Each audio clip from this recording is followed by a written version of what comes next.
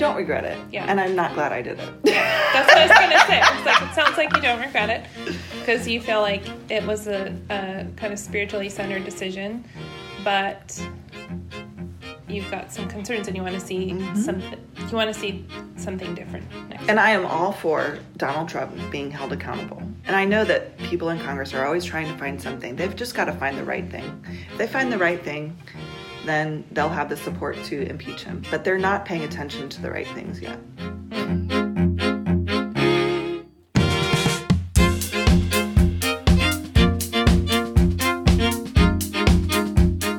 Welcome to the Depolarized Podcast. I'm Dan Koch. And I'm Ellen Morrow. And we are here to try and find common ground at the intersection of politics, psychology, and faith. Now, Ellen, you know me. I don't want to get too rah-rah about our own show. Okay. I don't want to brag, but we got a pretty cool comment today from a licensed marriage family therapist in Philly. Does she know we're not married? Yeah, it's not about us. Oh, okay. It's not about our relationship. Clear that up, just in case it's that's confusing. Her expertise in therapy that was the result of her comment, not the dynamic between the co-hosts. That's for the best, probably. Yeah, that's probably better. Okay. But listen, so this is a great quote. Her name is Meredith Monroe. She's from Philly. And she says, "Hey, guys, I'm new to discovering and checking out this podcast, so I've only heard a handful of episodes so far. But I just want to say that as a licensed marriage and family therapist, trained in systems theory, and a left-leaning moderate independent, I love what y'all are doing. Great. I think a lot about the current socio-political landscape and how much we really do need a lot of, quote, family therapy as a country. I'm not saying every single person should be willing to hear and engage the other side at all times. Boundaries and self-care are important. But as much as we are able, it's valuable to interact with people that think differently than we do. Listening and even validating does not equal approval. And as a system and a, quote, family, we all need each other. We can't dismiss a huge part of the population as worthless or bad or wrong and expect to be effective. Nor should we think that they're completely separate from us. All parts of a system affect one another and contribute to both function and dysfunction. Okay, family therapist soapbox time over. Keep up the great work." Well, that was really nice. How does that make you feel? She should be doing my job. No, your She job sounds is great. secure, Ellen. Your job is secure. Very put together, she sounds. Yeah, well, she also typed it. You know, she had time to think about it. You're on the fly here. That's true. Give yourself a little credit. So, Ellen, let's remind everybody what we've done in the first 3 episodes. What was the first 2? The first 2, we were talking to the 19%, the white evangelical non-Trump voters / non-Trump supporters. Yeah, and then last week, in episode 3, we talked about evangelicalism and evangelical leaders and the influence. yeah, and we looked kind of closely at that statistic itself, the 81%. Yeah. We talked with journalists and pollsters and all that good stuff. And this week and next, we're going to be talking to our white evangelical Trump supporters. Yeah, I'm excited about that. If you're a listener of this show, then it should go without saying that, of course, we think that Trump voters are not only people too, quote unquote, but that many of them actually have coherent worldviews, ways of seeing the world, and politics, and they deserve to be listened to seriously. But here is something true about the following episode. No matter who you are, you will disagree with many things that are said on the microphones today. You might be a Trump supporter, and you'll really resonate with a lot of what you hear from your fellow voters, and then you'll disagree with Ellen and I in some of our reactions. Or mostly just you, maybe. Okay. Or you might be horrified at Trump, in which case you'll find plenty in the responses of the Trump voters that you disagree with, or you even hate. Or you might end up thinking that Ellen and I go too easy on them, or too hard on them. It's going to be impossible. This is going to be fun. It's going to be impossible to find that balance for every listener. So By the way, Dan, I haven't gotten any hate mail yet. That's good. 3 weeks in, no hate mail. I'll consider that a success. So we're trying to find this balance, and for guaranteed you will think we didn't find it in some direction, but thank you for listening anyway, and we're trying our best. Okay, so the first couple episodes we addressed, let's say, the skeptical Trump voter. Right. Those who didn't really know if there were white evangelicals who were opposed to Trump. Yeah, or didn't know if they could trust them or something. Right. So this time we're going to do the mirror opposite. These episodes are addressed to people who share perhaps more your and I convictions, who are not so into Trump, and we're going to try and argue that they should take people who are into Trump seriously. So a couple quick methodological notes. Again, this is not a representative sample of all Christian Trump supporters. It's just some of them. And I did have a harder time finding women, so men are overrepresented in this sample. But I think that part of that is just my own circles of friends. I wouldn't read too much into it, honestly. A total of 10 Trump supporters were interviewed, but we are hearing from 6 of them. And some of them preferred to be anonymous. And this is really unfortunate, right? Yeah, because they don't want anybody to know that they voted for Trump. Well, or they'd feel like their jobs could be hurt, or, I mean, there's some serious... Exactly. Yeah, it's sad. It's sad that they have to feel that way. A vote for president should not result in that much fear. Especially because we tell everybody to vote. Right, right. But I don't blame them for wanting to be anonymous, especially for folks like Winston, not his real name, who lives up here near us. Did you pick that name or did he? He picked it. Yeah, Nice. I like that. Tells you something about Winston. He lives up here in the Northwest. I asked him how much of his community voted for Trump, and just listen to the difference between his family and his coworkers. If I just said all combined, I would say 50%. Family is probably 90%, 75% friends. Really unsure on church, and I kind of like that. I don't really want to know. Yeah. And then coworkers, I'm just going to spitball like less than 1%. Less than 1? Yeah. Wow, okay. Yeah. Less than 1% of his coworkers voted for Trump, he thinks, Ellen. Welcome to the Northwest. So I know we already talked about how it matters to listen to people who are not like us, but I just want to hammer this home. 4 super quick bullet points. I'm going to count them off with me. Number 1. The human mind is tricky. We deceive ourselves regularly and predictably, and tribal thinking is very easy to slip into. Number 2. Our current social and digital media environment is full of algorithms that are designed to make companies a bunch of money and that are designed to keep us clicking and reading, and they do not incentivize us to think against our tribal identities. Number 3, if you think it isn't worth your time to understand Trump voters, then it sure sounds like you consider them an enemy, and if you are a Christian, you are supposed to love your enemies. And it's hard for me to understand how we could possibly love a group of people without first at least attempting to understand them. Finally, number 4, I often hear, I'm too busy speaking truth to power. I'm too busy working with people who don't have a voice to listen to the other side.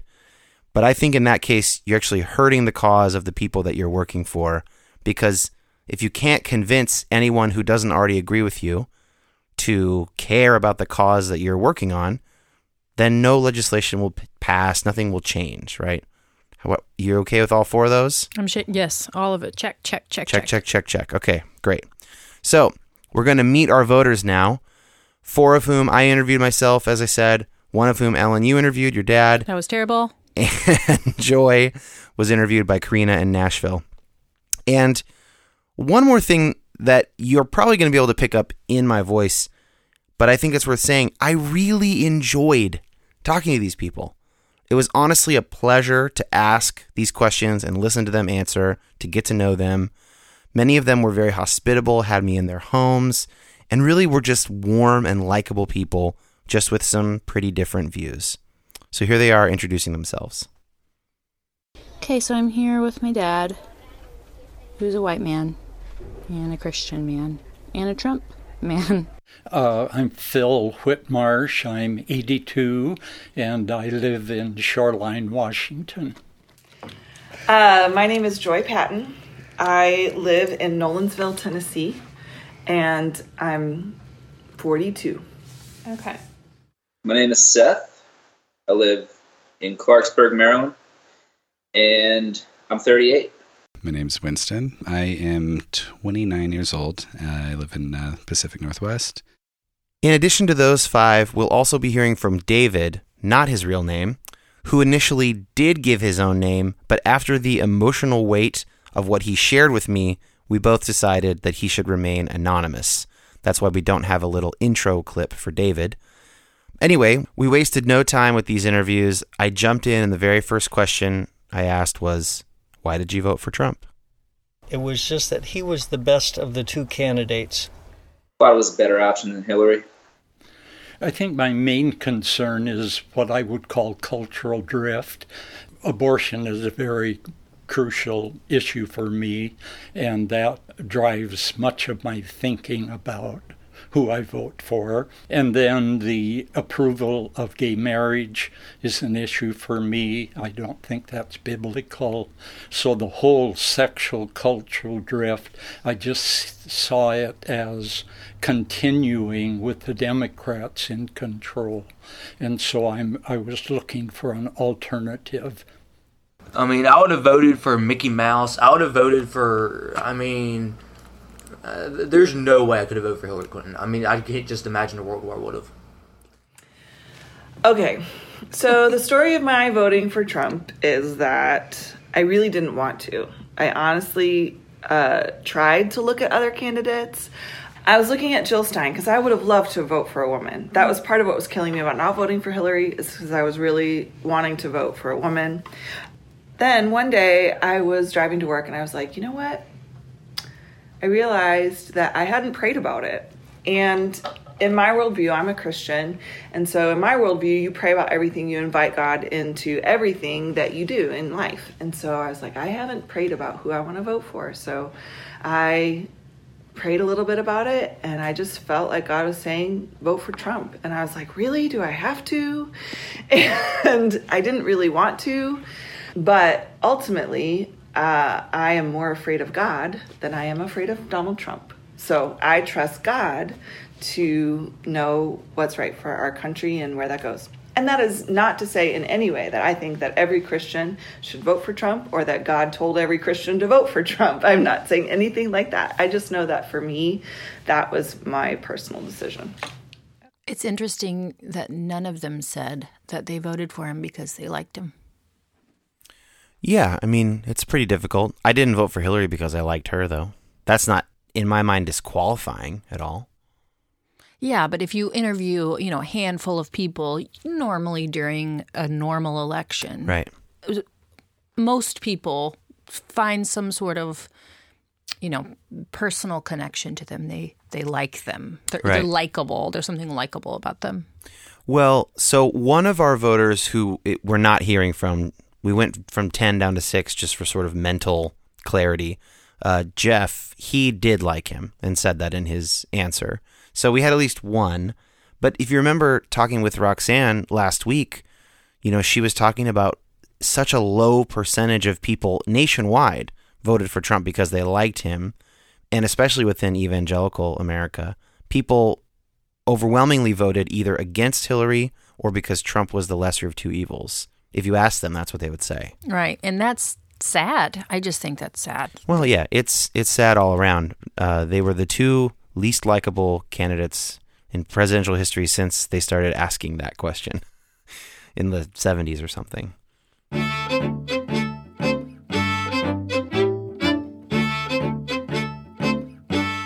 So, of course, abortion is going to figure prominently for some of these voters.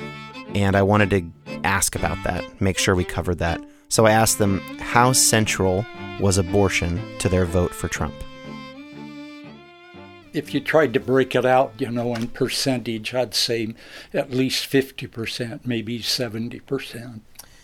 I would say that the issue of abortion is important. A lot of conservatives will say that it is the only issue. For me, it is not the only issue.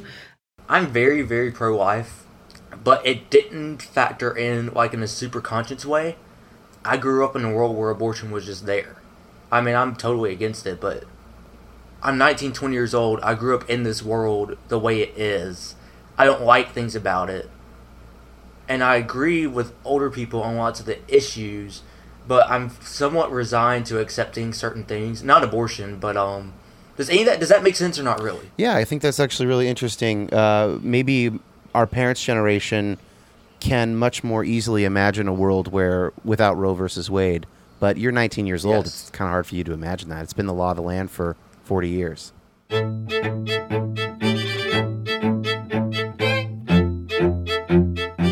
So I do want to talk about this. I've done quite a bit of reading, and I am not convinced by the claim that by and large evangelicals voted for Trump based primarily on abortion or even primarily on Supreme Court justices. The data just does not back it up. Obviously, some of them did, but you cannot prove it nationwide with the data. So, Ellen, I'm going to read to you from this Pew study of self-identified evangelicals back in 2016, asking them which issues were, quote, very important to them. They could choose as many as they wanted. They were not limited to one issue.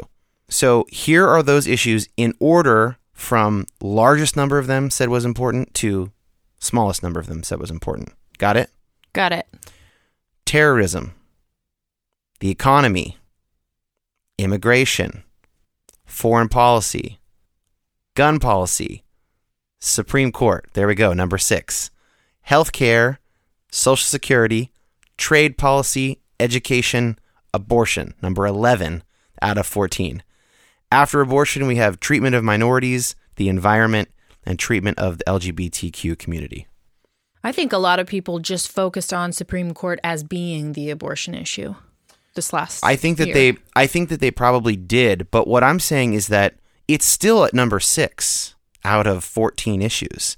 Number 1 was terrorism. Terrorism, economy, immigration, foreign policy, and gun policy all come before Supreme Court. Yeah. So evangelicals, statistically from Pew Research, are more likely to say their guns are why they voted for Trump, or are not why they voted for Trump, are very important issues in the election than Supreme Court.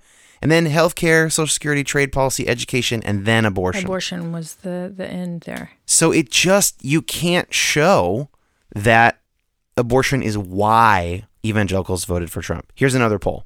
This one's from Lifeway Research, asking white evangelicals not self-identified. These are evangelicals by belief. Okay, so this is a purer sort of group. Are these my people?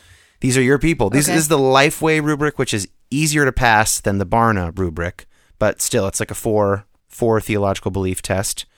In the 2016 presidential election, which characteristic of a candidate is most important in deciding how to cast your vote? Again, we'll go from top to bottom. I'm scared. Okay, top to bottom. Okay. Most important characteristic of a candidate. Number 1, improve economy. Number 2, maintain national security. Number 3, personal character. Number 4, likely Supreme Court nominee. Number 5, protect religious freedom, position on immigration. Number 7, last place, position on abortion. 4% said that was the most important thing, and only 10% said Supreme Court was the most important thing. This is incredible to me. Because I think we just assume that we hear so many people talk about abortion being their number 1 issue, but the numbers just don't show that. No, you can't prove it with any of the polling data. So you basically have to make some weird argument about the subconscious. I don't know. I don't know how you would back that argument up. What that tells me is white evangelicals care the most about protecting themselves and making money. Okay, that is a straw man. No, look. Okay, so I would say this. Terrorism, I'm with you. I think fear of terrorism is a very human thing, but it's so unlikely to happen to you. So I think there's kind of some psychology going on. But voting for a president based on the economy is like a super reasonable thing to do. I don't think there's anything wrong with that. Right, which is why they should feel comfortable just saying that. But a lot of them say it's the abortion issue. And as an abortion maniac, I should not call myself Ellen Morrow, abortion maniac. It bothers me, but I wish that they could have more confidence saying, like my dad, when I interviewed him, his number 1 thing was like his 401k. Right. And I think that's great. Don't be ashamed to talk about that, but yeah, just interesting. I'm not implicitly critiquing anybody here. I'm just saying. I know I am, which is why we need devil's advocate. Yeah, it's funny that I'm playing the devil's advocate against you and defending the people that you think that was are supposed devilish. To be my job. That's great. And that's fine. I'm happy to have that job. It isn't about abortion. It just wasn't. Unless you posit some weird subconscious argument that it was, but no one was willing to admit that it was about abortion, which seems weird. There's no reason that you would not say, I really care about abortion. I really care about the Supreme Court. Right. Because the Supreme Court's really important. You should be able to say it. I'm glad that the numbers show this, because this makes me feel like they're not just nuts. If that's okay to say. Yes. Well, and it's worth noting that terrorism and the economy were up in the top 2 for liberal voters too, I think. Like, terrorism is really high. Nobody wants terrorism. Obviously. That's a bipartisan issue. Nobody wants terrorism. But it's interesting that people say it's very important to them. I suppose, yeah, that's interesting. I guess you would maybe just say, even if you don't think it's likely, you might still think it's a very important issue. Yes, I'd like to not blow up at a baseball game either. Yeah. But anyway, so I just think that the abortion explanation is too simple. I do have what I think is a better explanation. Are you ready for it? Yeah. Oh, yeah. And I think that this will be borne out in our voters. Christian Trump voters have a conservative worldview.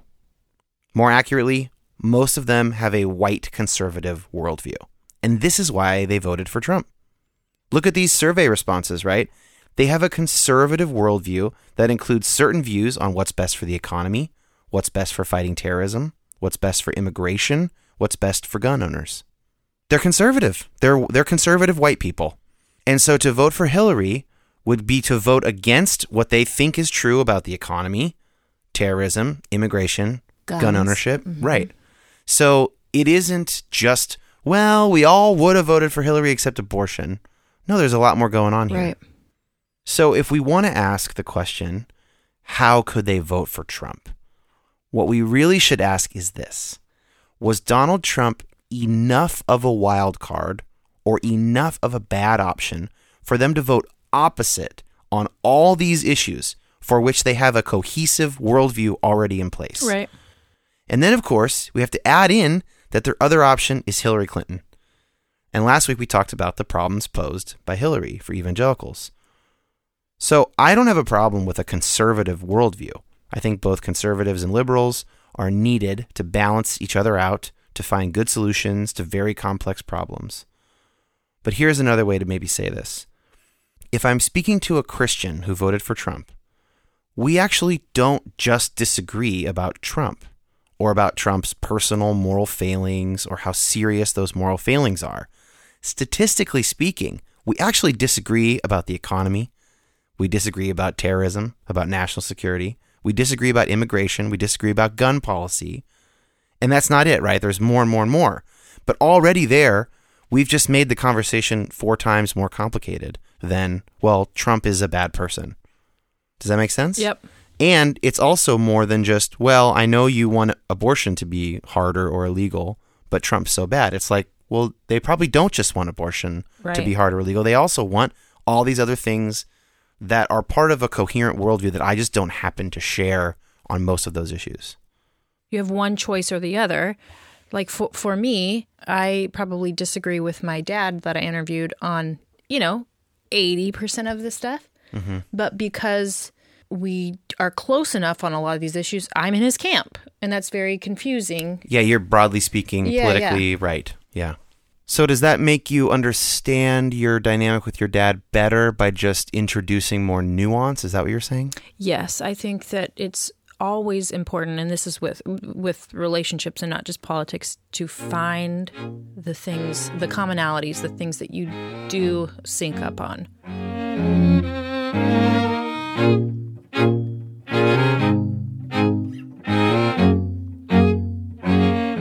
Remember 3 weeks ago when we had the Christian non-Trump voters and we asked them, what is the gospel to you?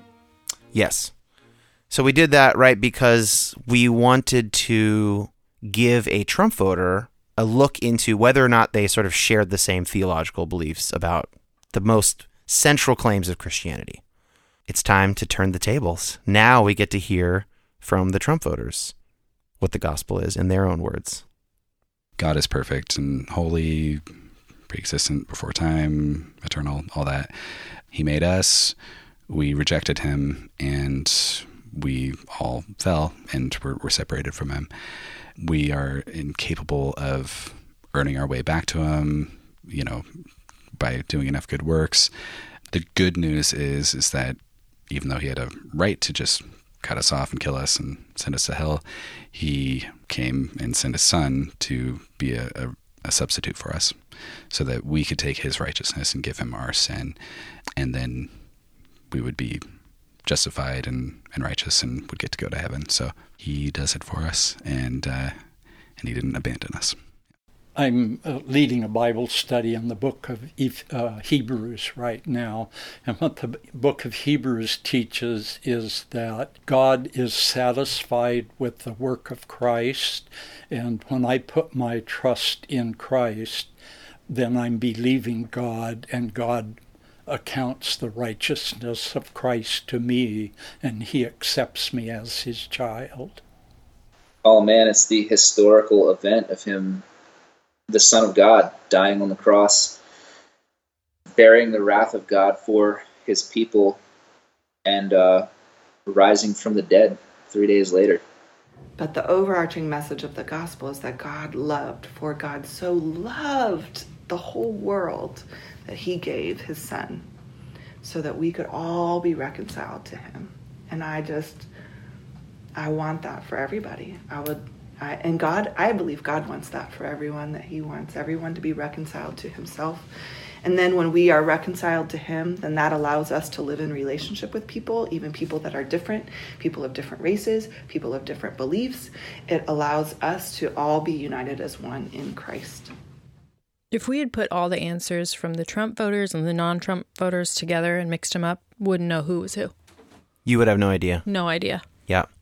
So since I did these interviews, I'm a little bit more granular on it, but I only found pretty small differences. Like maybe the non-Trump voters mention the rest of the world a bit more, and the Trump voters focus more on individual salvation. But I think that can be explained just the difference between a naturally conservative and naturally liberal personality.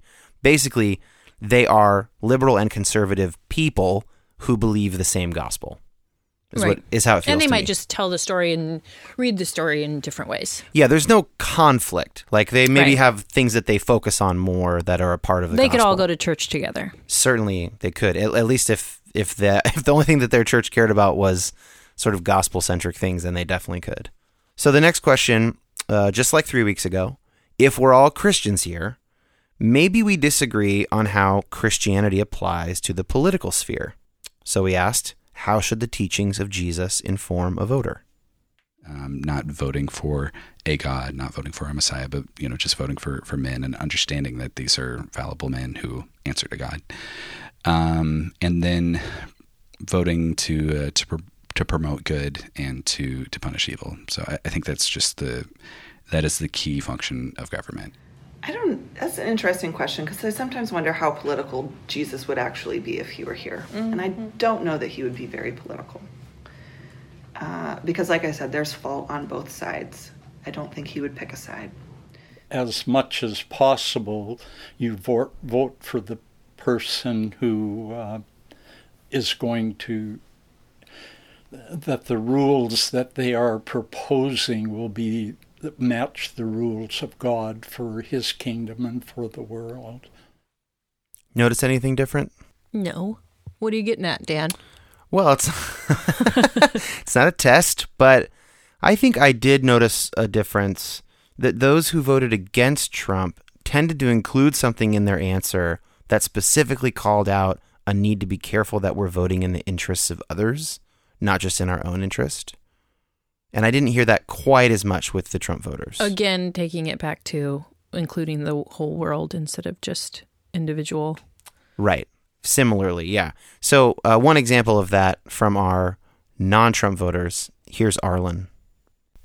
And I think we need to start considering what's best for others and not just what's best for me. From what I can tell, the Trump voters emphasize the rule of law and voting for people who would enact policies and laws that were beneficial overall. That is, they emphasized sort of the system as a whole.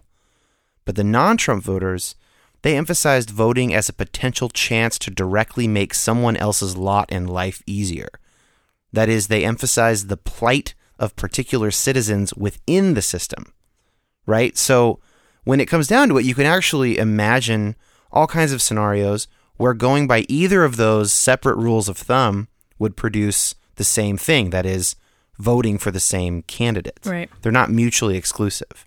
Thinking system-wide and thinking of the plight of a person caught within the system might lead to the same policy. They might lead to different policies. They might lead to the same candidate or a different candidate. I just thought that was an interesting difference. All I can think about is how the Trump voters seem to be only reading from the Old Testament and the non-Trump voters, maybe just the New Testament. No. Can we describe it as just that? No, that's not true. But when you say law, now that I'm sort of settling where I am in politics, it does kind of seem that the GOP is sort of like the red right hand of the law. Well, I mean, that was Nixon's thing. He was the law and order candidate. Trump certainly picked up on that and tried to run that way. The GOP convention was very much but law and order. But that just distances themselves more away from the liberals, these bleeding heart liberals or whatever. Yeah. And so if you're going to position yourself as the law and order and then attack the liberals for being bleeding hearts, it's sort of like, well, you know, everybody's going to be a bleeding heart if all you care about is, you know. I see. You're saying from a political strategy standpoint, they are going to just further distance themselves from the middle or the left. Right. And then identity politics follow along with that. Right. Okay. So if I identify with or as a persecuted group of people or any sort of minority, then I'm definitely going to stay away from the law and order party. Right. Right. But you could make a law and order case for...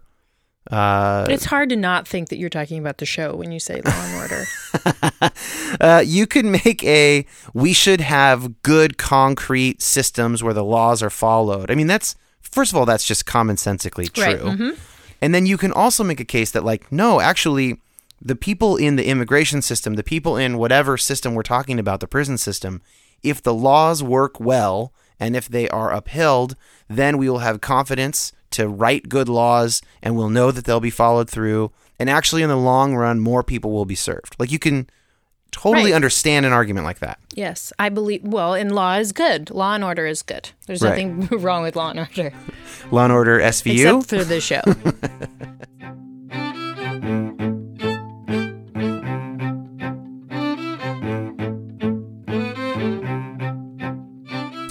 So something that we're going to talk about a lot this season, and has even already been coming up today, is the differences in mindset and even brain wiring between natural liberals and natural conservatives. When it comes to caring for the poor, loving one's neighbor, we might be tempted to think that the other side actually is not interested in this. But I will argue that the difference is more in how we think that help ought to be delivered than it is that one side wants to care for their neighbor and the other side doesn't. For now, you might just be wondering if these Trump voters who call themselves Christians have any sense of what they ought to do for their fellow citizens, or even for the undocumented who are living in the country, for instance. So I asked them, in the realm of citizenship regarding people currently in our country, what does God require of his followers? To do unto others as you would have them do unto you. But I guess just treat people with respect, care about them, and care about their welfare. What does God require of his followers? To love. Part of my story and my background, I have taught ESL to adult students in Nashville, and a lot of them were Sudanese refugees. I've taught people from all over the world that were coming here to try to find a better life. It was such a great experience, and I loved teaching them. They're the most beautiful people. They are resilient. They work so hard.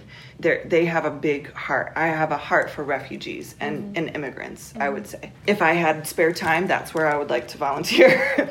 Make it your ambition to live a quiet life and to, get along with your neighbors and everything. Or when the Jews were exiled to Babylon, they were instructed to, do good for for the people, to pray for the city, to hope good for them. And I think as Christians, that's what we always need to be.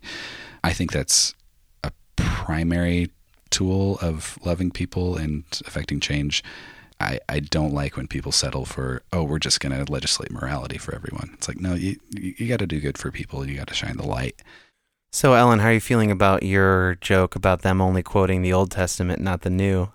I feel a little bit bad. I'm sticking to it, but I do feel a little bit bad. Winston did quote the Old Testament, but it's like this beautiful section where in exile, as they are enemies among enemy people, the Jews are to love their neighbor. The Old Testament is beautiful like a Quentin Tarantino movie is. What'd you think about that?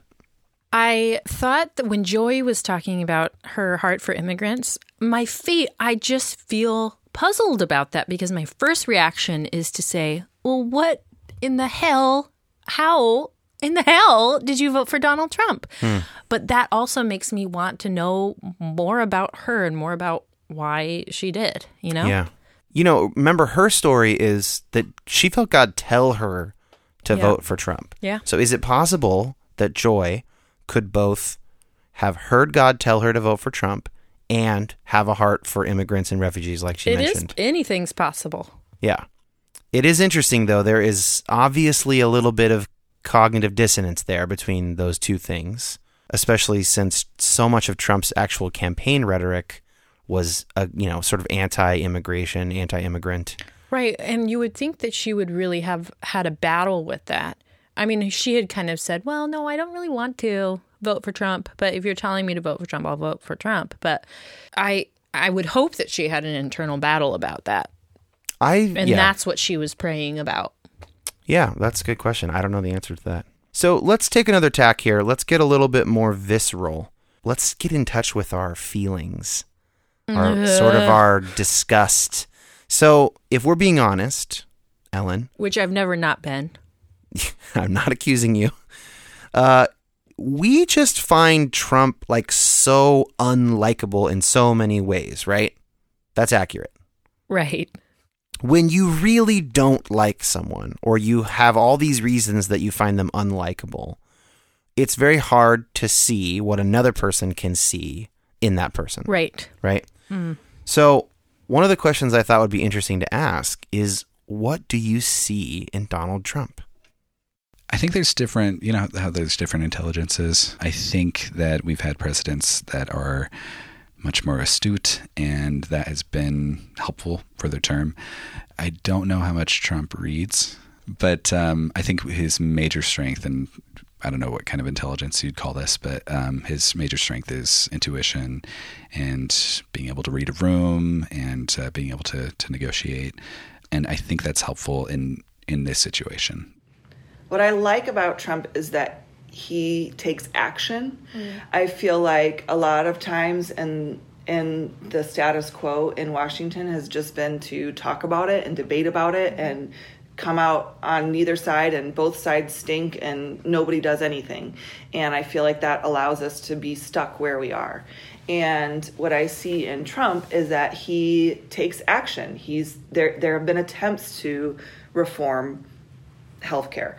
The tax bill, no, it's probably not perfect, but it's a step at tax reform, and we're actually trying to accomplish something. And I don't even know if it's the right thing or the wrong thing, but I just know that something has to change. We can't maintain the same trajectory that we've been on, even if a lot of people don't like it. And sometimes that's what leadership does, honestly. Like, at the end of the day, you build a consensus, you try to get agreement, but at the end of the day, the leader has to make the decision. And I feel like Trump is willing to take those risks and make those calls. I don't always appreciate how he does it, but I'm sure we'll get into that. And I know that people said this a lot in the campaign, well, we just like that he says things the way they are. I sort of like that he just says how he feels, and by and large, he's not lying. By and large.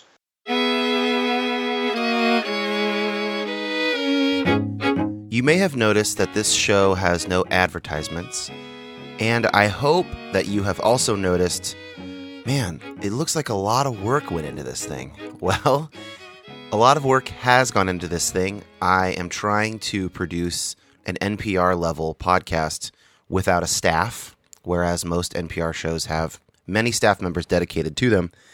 However, you can support this, just like you can support NPR and PBS.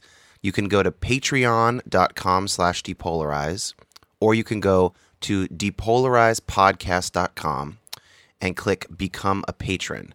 And for as little as $3 a month, you can support the work of this show, possibly future podcasts that I work on, and you can get some exclusive material. I send stuff to the patrons that no one else hears about once a month. So go to depolarizepodcast.com and click Become a Patron if you'd like to support what we're doing. Thank you.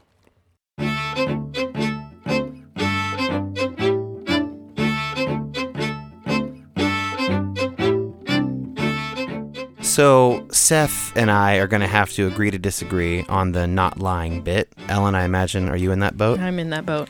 But you don't have to take our word for it. Here is John Ward, who you might remember from last week, senior political correspondent for Yahoo News.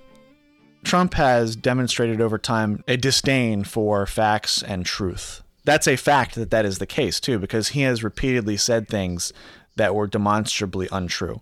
My favorite example was I was in New Hampshire and I was reading through transcripts of the Sunday shows, and Trump had just repeatedly denied ever calling John McCain, I think it was a loser. Anyway, he repeatedly, said the opposite, denied ever saying what he had clearly said on camera. And it was just one of these things where I just thought, what is going on here? How can someone running for president say, I never said that thing that I said on camera? It just boggled my mind. And he has shown this disdain for truth and facts. Is that a moral failing, or is that is that something else? Does that fall into sort of technical qualifications for the job? I mean, I think it's both, because I think that's a hard one. The way that he communicates creates an atmosphere in which it's harder and harder for Americans who live next to each other, are related to one another, can agree on a basic understanding of what is actually happening right now, or what happened last year. So that last point is really interesting about Trump kind of affecting the climate of accepted fact within the United States for people just trying to talk about the world who might disagree. But let's try and depolarize a little bit here. Like, let's give Seth the benefit of the doubt. Seth is the one who said that by and large Trump is not lying. What do you think that he might have meant by that, Ellen, that you could get behind or see his perspective on? Maybe things like, most blue-collar workers in America feel ignored, or pensions are out the window, or, things like that are true that he's just rallying for. Like he's found his base and he's going to wave their flag kind of thing. Okay, so that's one. In my mind, I think he could be saying something like, Trump is saying difficult truths about the world that most people do not want to acknowledge. And he talks about those things regularly. And so, especially if you're thinking about like the campaign, even though, yes, there are tons of little things he says that are false all the time, the general message he's giving is like uncomfortable but true. That's kind of what I think Seth is getting at. Like when he talks about terrorism. Like, give me some give me some examples. Terrorism is hard because actually I think that he inflates the likelihood of terrorism and the instances of terrorism to make them sort of front of mind issues when in fact they should be totally back of mind issues. But maybe something like, I might pinch myself for this later, or hit myself for this later, but even talking about the liberal bias of the media. I mean, that's something that, Oh, yeah. No, that's a good one. Roxanne mentioned that people are acknowledging this more and more. They're being open about it. It is true. I mean, Jonathan Haidt and others started Heterodox Academy not because of the lack of conservatives in the political sphere, but in academia. And it's similar. The people go into journalism are the similar type of people that go into, being a humanities professor or something like that. So it's real. So I think that's the kind of thing he speaks sort of truthfully about. Of course, when he does it, he says false things all the time. I think that they're obviously false, but it's like he can't help it. Yeah, it feels that way. I'm just trying to think of a way that I can take Seth and see what he means, without just judging. It's not like everything that comes out of Donald Trump's mouth is a lie. Of course not. So, yeah. Yeah. Let's be with Seth on that one. No, I mean, I can't be with him. I don't think he's a truthful person. And what John mentioned about, he sort of obscures facts all the time for his own benefit. Even as stupid as the inauguration crowd, or his electoral college win. That's what doesn't make any sense to me. It's he lies about the real dumb little stuff. You know what I mean? Yeah, I don't understand. I don't understand why he does that. I'm not going to venture like some sort of amateur psychology guess. But back to the question of what the voters see in Trump. I mentioned that we weren't going to hear much from Jeff Pearson earlier. I said that. Was he who's He's the Jeff? one who actually did say he likes Trump. Oh, okay. When explaining why he voted for him. Here is a bit of his interview that I did not want to leave out when we went down from 10 voters to 6 about what he sees in Trump. I voted for Trump because of his leadership style. He took the bull by the horns. It was something fresh. It was something new and different, and I really liked that.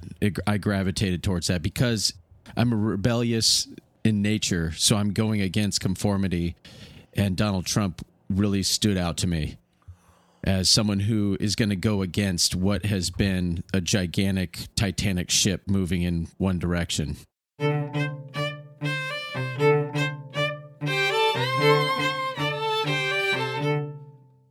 You remember earlier that Phil mentioned the cultural drift in America as his primary concern.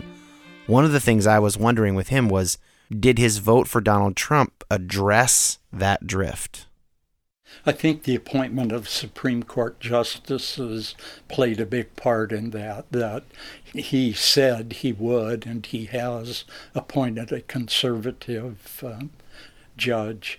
In terms of changing people's minds, I'm not sure Trump's the guy who's going to do that. Yeah. But so that's kind of what I was getting at, and that makes sense, that it's not so much that you think that you have a way to change the mind of the culture, but rather, at least at a legal level, you'd like to do your part to kind of stop the drift. Right. Yes. Ellen, you're looking a little forlorn here, or just deep in thought. What do you think about that? Well, sometimes I think it's just generational, but I really don't like when people throw into the same bucket abortion, LGBTQ stuff. It's so different, and it's just so different.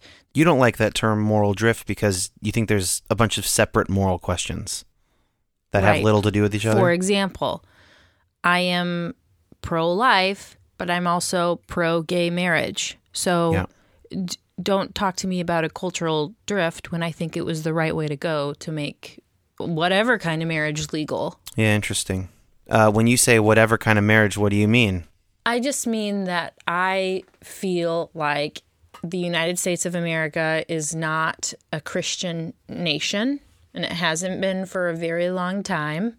And marriage in our country is just a legal issue, and it has a lot to do with health insurance and finances. There's so many more legal loopholes to get through when you're a gay couple, and it's just so silly. It's silly to me that we would not allow them. To me, that kind of stuff is human rights. It's a human rights issue to me, and it's not affecting anyone else. So it's weird for me to hear, and it's usually older people, but it's weird to me to hear people talk about gay rights as if they're being affected by it, and I'm always confused by that. How is Phil being affected by the quote-unquote cultural drift of gay rights? I don't understand that. None of his rights are being taken away. Yeah, I might not be the best person to answer that, but I know there are people who would have arguments on that end. Something like perhaps the moral permissiveness of the society in which their children are raised. Something like that. Which brings me back to, I don't believe that the U.S. is a Christian nation. And I think that tends to be kind of a splitting point for a lot of people. Yeah. And, look, I don't I don't necessarily disagree with you. I'm not even sure. I'm not sure I agree with you either. You just sound like a libertarian right now. I am a libertarian. I'm a registered libertarian in the state of Washington. Yeah, well, we're definitely going to disagree on a lot of that stuff. But I think that what I'm interested in your response is the fact that you kind of bristle at this monolithic moral drift where you think, well, I'm pro-life, but I think that this thing about gay rights has actually been progress towards something better, so it's not a monolith. Well, I think it's because I'm pro-life. I'm for supporting like the well-being of all people. I see what you're saying. You would consider gay marriage a part of a sort of holistic life agenda. Right. I guess what I'm just saying is that for you, it's a more complicated soup. It isn't just, well, it's all getting worse. Yeah. Some things are getting worse and some things are getting better. Well, because you can't throw abortion into the sexual, what was the term? Sexual cultural drift, yeah. Yeah, I keep wanting to say sexual revolution, but I don't want to know what that means. If we have another one. You don't want to know what it would be like? I mean, if it happens, I'm definitely conservative. That's all I'm saying. So you're, right now, if there's another sexual revolution, you're scared. not in. I'm locking my doors. Whatever that might look like. For me, listening back to Phil's answer, it's just, there's some tension of like electing a twice divorced, unrepentant sinner to the Oval Office to stop the moral decay of American society. Right, and this was what I was thinking earlier, is it almost, a lot of the Trump voters, the evangelical Trump voters, it seems like it doesn't really matter who Donald Trump is or what he does. I mean, behavioral wise, like how he behaves, as long as he is, doing X, Y, and Z for them. Yeah, procedurally. I mean, that's what Phil's saying. He wants him to get judges in there that will do what they can to stop this drift. Okay, I want to play one more clip from Jeff before we stop hearing from him, just because he mentioned something unique that nobody else brought up, that this is how available and connected the Trump and Pence team is with their supporters. I do appreciate that there's a relationship that's built. A lot of times, a presidency, you get elected, and then you never hear from them again. And social media has been around, but nobody ever really used it to continue the conversation. Hey, this is what's going on. We know the media is out there doing whatever they're going to do, but we want to make sure, hey, this is where we're at. But I appreciate the fact that I get these consistent communications that I've never had before, never seen before in politics. And that was happening before. The moment that I kind of showed support, all of a sudden I felt this relational aspect with their leadership and their focus. And they're like, come aboard. It was just like a big ship. Hey, you're with us? Get on board. You can be a part of the conversation. And that is something I'm very pleased with. And that feels just quite different to you than what you're used to with American politics. Very different, because our voice is usually, you made your vote and that was it. And then thank you. We'll see you in 2 years or 4 years or whatever election we're talking about. Yeah.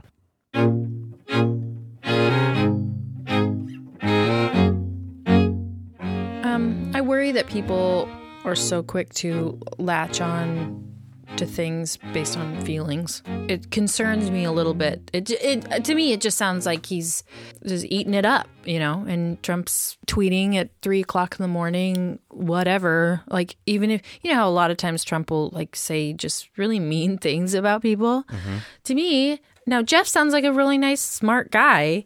And what I want to ask Jeff is like, okay, well, what about this tweet? Did you feel connected then? What about this tweet? How do you feel about that? We almost need to have a tweet breakdown. Break the tweets down. Yeah. Where's Matt Carter? Yeah, that's hard. Yeah, I hear that. It's fascinating to me, Jeff's perspective on that, though. I mean, I wouldn't have guessed that anybody would say anything like that. No, I think it's pretty on point. It makes a lot of sense. Yeah. It definitely helps me understand it a bit more. I'll say that. And again, it's almost like the thing we have to constantly remind ourselves when we are talking to Trump voters, thinking about Trump voters.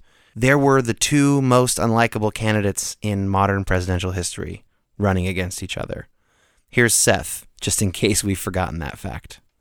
These are two relatively immoral people. Hillary Clinton and Donald Trump. Like, clearly, like, I don't know how we reached so far down into the bottom of the barrel from both parties, but like, we managed to do it. And it was like, this is incredible.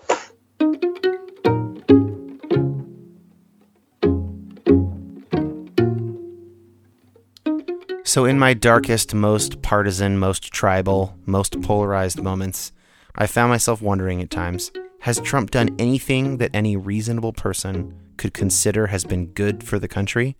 Hasn't he simply failed and failed and failed? But I'm going to go to the Donald. There's a whole running list of, yes, I am a member of the Donald. David pulls up his list from the Trump-praising Reddit group, The Donald. There's a list. Okay, Trump admin accomplishments. There we go. Anyway, first off, everybody I interviewed was at least reasonably happy with the Neil Gorsuch nomination to the Supreme Court, if not extremely happy. One voter said that if that's all he ever accomplished, that would be enough. Beyond that, there was actually a pretty wide array of views on what Trump had done that would be good for the nation. I think what the administration's been doing with enforcing our current immigration laws has been really good, because we do have good laws already on the books, but most people don't even know they exist because they've just been ignored at a federal level. And so the problem of illegal immigration, which in my opinion is a problem, has been exacerbated by that, and it's sort of become a political football. And so just to see an administration start to enforce laws that are already on the books, I think is a good thing. People can debate all day about how he delivers that message. I think the stuff that's in place is pretty common sense. So I'm glad that they're enforcing it. What else has Trump accomplished thus far that has pleased you? Yeah. Just raised a stink. I'm not sure he's really accomplished anything. I'm not really sure I voted for Trump as much as it was against the establishment and against the direction the country was going. In terms of his policies, I think we're happy with what he's done, restricting immigration somewhat. And the two things that I've really appreciated is his choice of Pence as vice president, and then of Gorsuch for the for the court. Rumor has it they're working on something for banning late-term abortion, and I wholeheartedly support that. Trump has pledged to sign legislation that would support that, so I think that's good. I think his push for tax cuts has been great. That's up to Congress, obviously, but I think his lobbying for it's been solid. I look at the presidency of Trump in two different ways. In comparison to Hillary, it's a 9 out of 10. Like, he's done basically no wrong compared to Hillary. But when the standards of what Trump said for himself, it's like a 5 or 6 out of 10. Well, my 401k has increased. Okay. I'm worth more money now. When did that happen? During the last 8 months. The stock market is higher than it's ever been in the history of our stock market. So the stuff he's lobbying for so far, I'm pretty happy with. I thought that his travel ban was a good thing. I didn't think that was a bad thing. I thought it was based on intel that had been stacked up for quite some time, actually from the previous administration. And I recorded most of these interviews in late summer, early fall, right after hurricane season. I think the way he's handled these recent storms, for some reason, that's a big deal, too. You mean Irma and Harvey? Right. Maria. I think the administration's been kind of on point with that. That's good. I just want to give a shout out to Puerto Rico. Half of it still doesn't have power. Yeah, I think that my interview with Seth might have been before the Puerto Rico disaster, so cut him slack on that. But look, the things that these voters like about him, most of them like the things he's done because he's done conservative things. And that has to be okay, right? Right, and it doesn't matter to them what kind of character he has as long as he's doing the conservative way. So there is this stat that gets thrown around a lot. Some percentage of Trump supporters say there's nothing he could do that would make them support him. Dan, this is the one thing that scares me to death. Okay, well, allow me to maybe scare you even more. The same polls that find that, they always find that people on the left are just as unlikely to support Trump. They say there's nothing he could do to win their support. This is why it's so scary. So it's scary that 50% of the country or whatever it just... scares me that people are so unwilling. Either direction. Either direction. Yeah. It's like a huge tug of war. Yeah. It scares me. Well, I agree. But let's just talk about judging. I mean, this is definitely some log removal rather than speck removal from our opponent's eye. If the left is just as unwilling to support Trump as some people on the right are unwilling to stop supporting him, how are those any different? They're the same to me. It's equal. Yeah. Equally scary. I'm telling you, this is scary to me. I don't know what else. I'm flailing my arms around right now, and you're still not getting how scared I am about No, this. I get it. You're not scaring me. I'm not feeling scared, but I understand that you're scared. I think it's a problem. I agree. But I'm not feeling terrified physically. Well, I don't know what I have maybe you should. I don't know what I have to do to make you content with my reaction. Anyway, we asked our voters about this. If there's anything he could do that would cause them to not support him any longer. I'm by no means a rubber stamp for the guy. And it's like, yeah, there's lots of things he can do that would cause me to begin to speak out against him. In some ways I do already.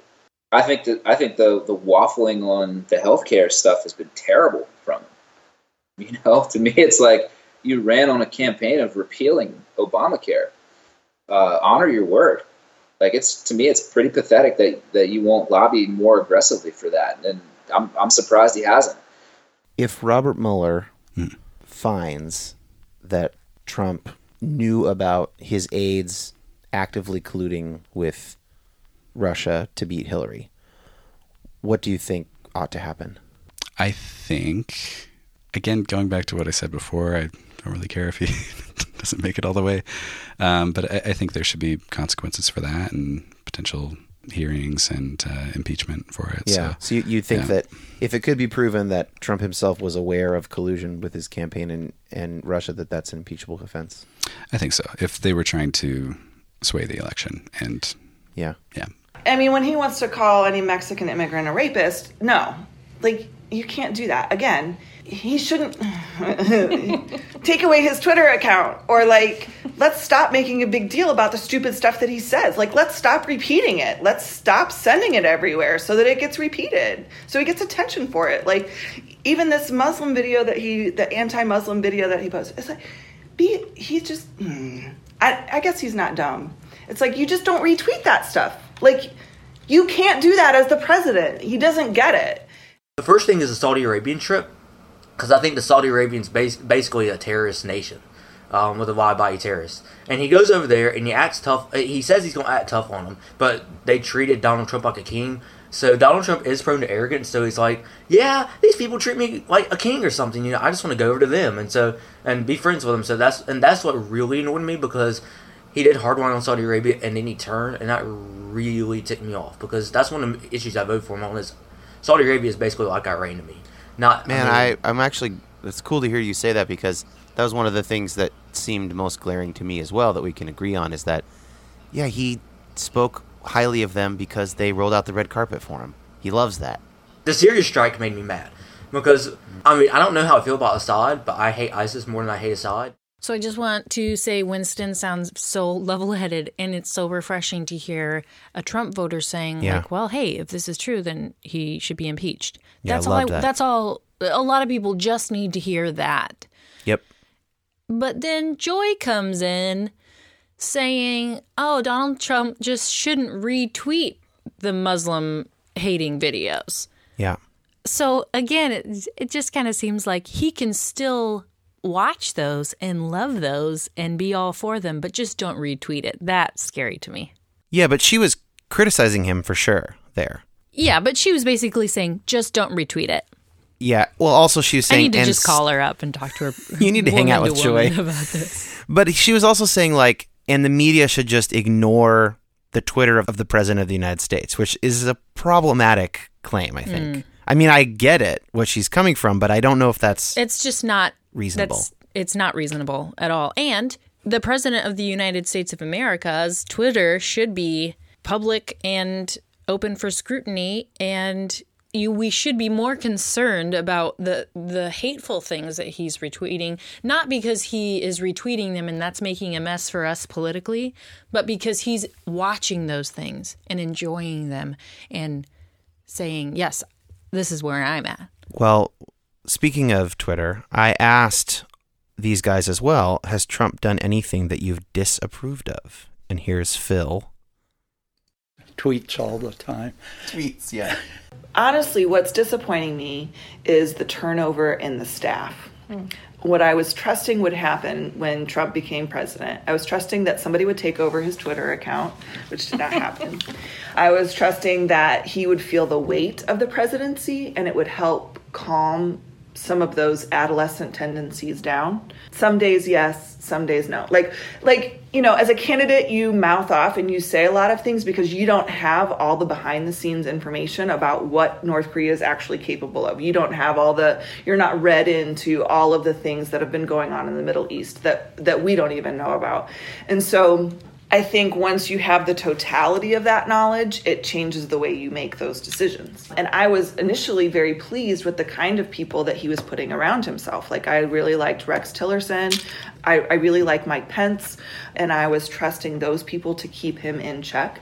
And honestly, I'm trusting the whole system to keep him in check. I'm trusting the Congress to do its job and keep him in check.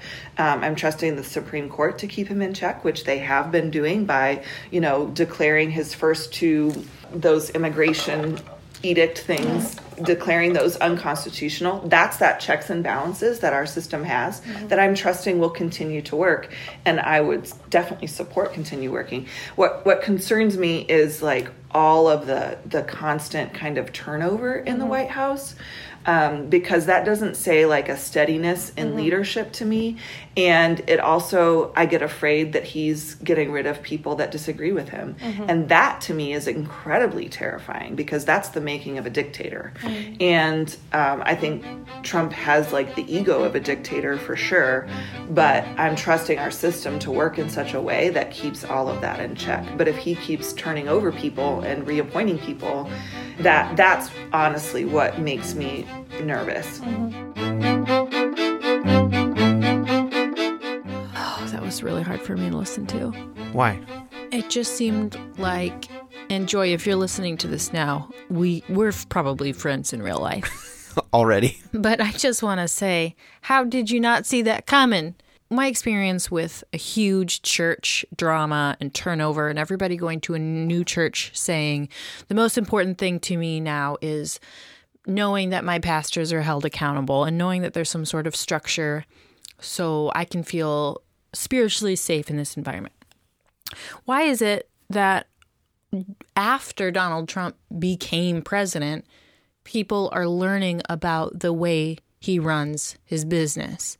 If people were so pumped about him being a businessman and that being good for presidency, why didn't anybody run checks and balances then to make sure that he was the kind of businessman that they wanted running the country? Because he's probably been kicking people out for a decade that disagreed with him. You know, it's like we gave him the throne and now we're so shocked that he is firing people that he, you know, that he feels threatened by or that don't agree with him. A lot of people are also leaving of their own accord or are being indicted for crimes and so are leaving. Right. Which is really juicy, and I kind of love that. Okay, well, we should fight that. Fight that Right, impulse. but I do love it. As a news junkie, I do kind of love it. It's very entertaining. Yes, it is, but it is not good. Nope. So it sounds like there's a naivety there that is frustrating to you. Not just Joy. I think it's just as a whole. Yeah. Okay. Well, maybe there is. Yeah. Our final question for today. Could Trump go even further and actually lose their support altogether? I'm not sure. I guess if he would change his view on transgender people in the military, if I would see him contributing to the culture of drift, which when you look at the bus episode, you have to admit that it's a possibility. How do you balance all that stuff? Yeah. The one issue I voted for him was illegal immigration. If he did amnesty and no border wall, if he compromised and did some weak-ass Marco Rubio shit, no way. So if he did something like that, I'd seriously reconsider it. Or if he went really soft on terrorism, or if he just got us into some really stupid war, but that's about it. What is something that Trump could do or say that would cause you to stop supporting him? A couple things. If he said, I'm going to amnesty everyone today, and if he said, I'm not going to build the wall anymore, I think those would be the two primary things. I think third to that would be, I'm going to invade some random country. I'd be like, okay, I threw my vote away on this guy. This is terrible. Yeah.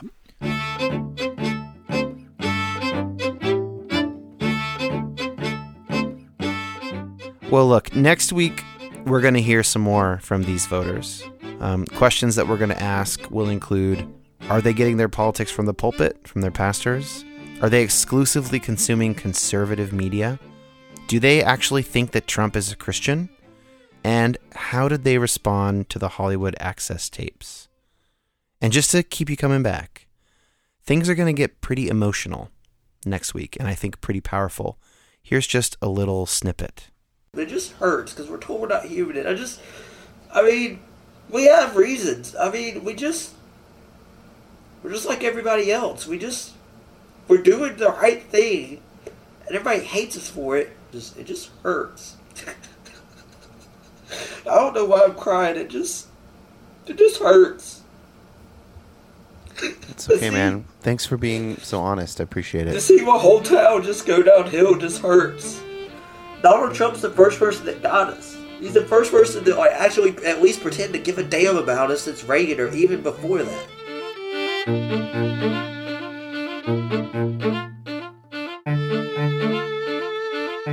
Ellen, any final thoughts before we slide this Viking canoe and light it on fire and wait for next week? Well, now I just want to give David a hug. David, I can't wait for next week, buddy.